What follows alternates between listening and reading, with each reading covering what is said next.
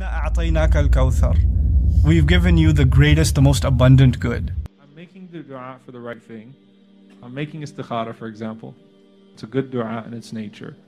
At what point do I say, well, I don't know if Allah is withholding this from me because it's bad for me, or if I should keep on making dua? Do I pray istikhara for the rest of my life? It's like the hadith of the Prophet ﷺ where he instructed young people to get married, and he said, لَمْ يَسْتَطِعْ فَعَلَيْهِ بِالصَّوْمِ. Then that person should fast if you cannot get married. And then someone says, I can't fast my entire life, you know. Like at some point, Siyam is great and all, but I can't do this forever. And nor am I meant to do this forever. إِذَا أَتَاكَ مَنْ تَرْضَوْنَ دِينَهُ وَخُلُقَهُ فَزَوِّجُوا. If someone comes to you of good religion and good character, then marry that person. Let's say that I found a religious person, I like that person for the sake of Allah subhanahu wa ta'ala, this is all great. I pray istikhara and it's not working out, and I'm making dua to Allah subhanahu wa ta'ala to ease it, and I'm not really sure what's happening here, and I keep on going and going and going, and then like 2 years have passed and I'm still wondering if I should still have hope that I'm going to marry this person or not. This is where Allah subhanahu wa ta'ala leaves things to your intuition. But at the same time, if you are obsessed with a particular outcome, that's probably a sign that it's an unhealthy pursuit.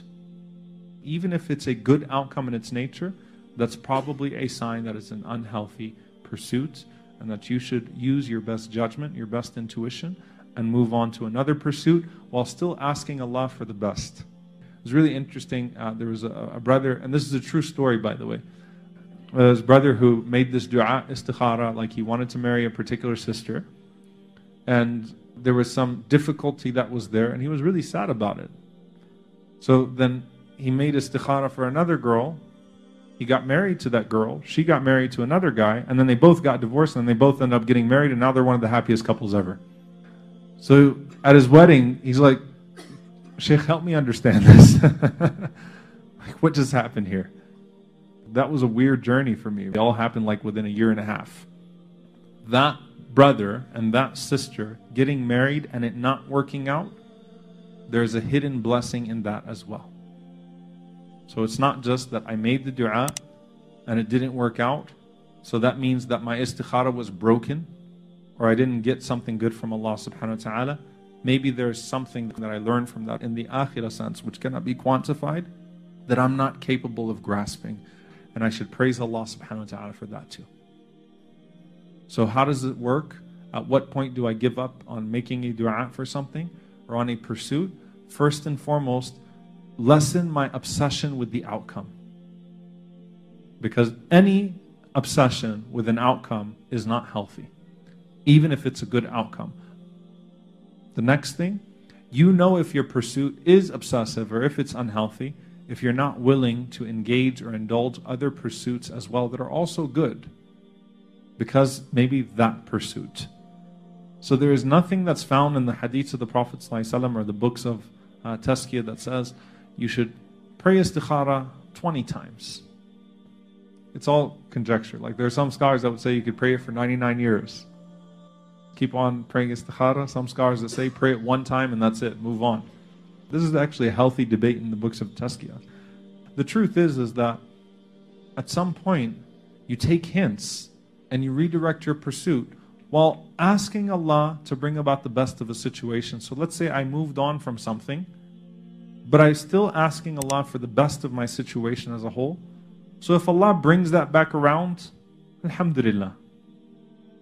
But at the same time, I can't stay stuck. So I have to look at my obsession and the way that I'm addicted to a pursuit, and that can be unhealthy even if the outcome is necessarily a good outcome or good in my estimation. Now obviously when it comes to ibadah, the Prophet ﷺ says, Inna Allah la yamallu hatta tamallu. Allah subhanahu wa ta'ala does not tire of you until you tire of calling upon Him. Inna Allah la yamallu min al-istighfar. Allah subhanahu wa ta'ala does not tire of granting you forgiveness until you tire of seeking forgiveness. So when you're asking for ibadah, you're asking for forgiveness, when you're asking for something that's good in the religious sense, then keep on going.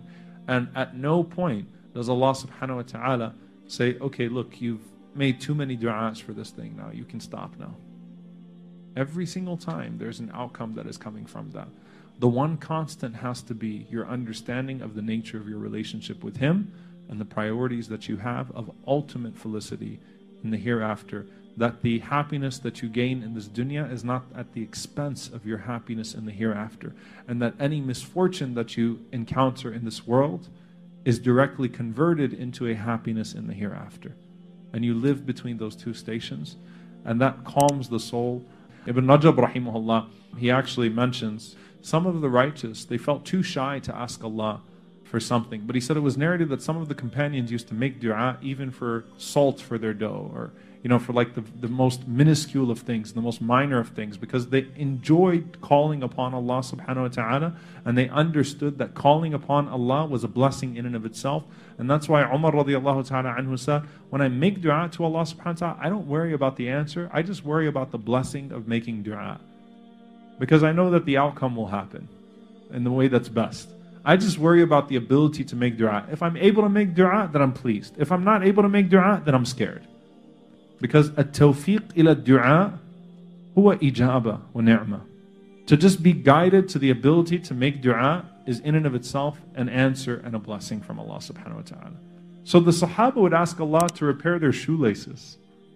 So Ibn Rajab rahimahullah basically said, religious people need to calm down. He said no one's going to be better than the Sahaba. So he actually writes like a condemnation, admonishing those people that say don't ask too much for dunya. Ask Allah all you want, but don't get addicted to the pursuit. Ask Allah for all good, just don't get addicted to other than Allah subhanahu wa ta'ala. And let your dua always be proportional to where you're asking more for the hereafter, because that's where your priority actually lies.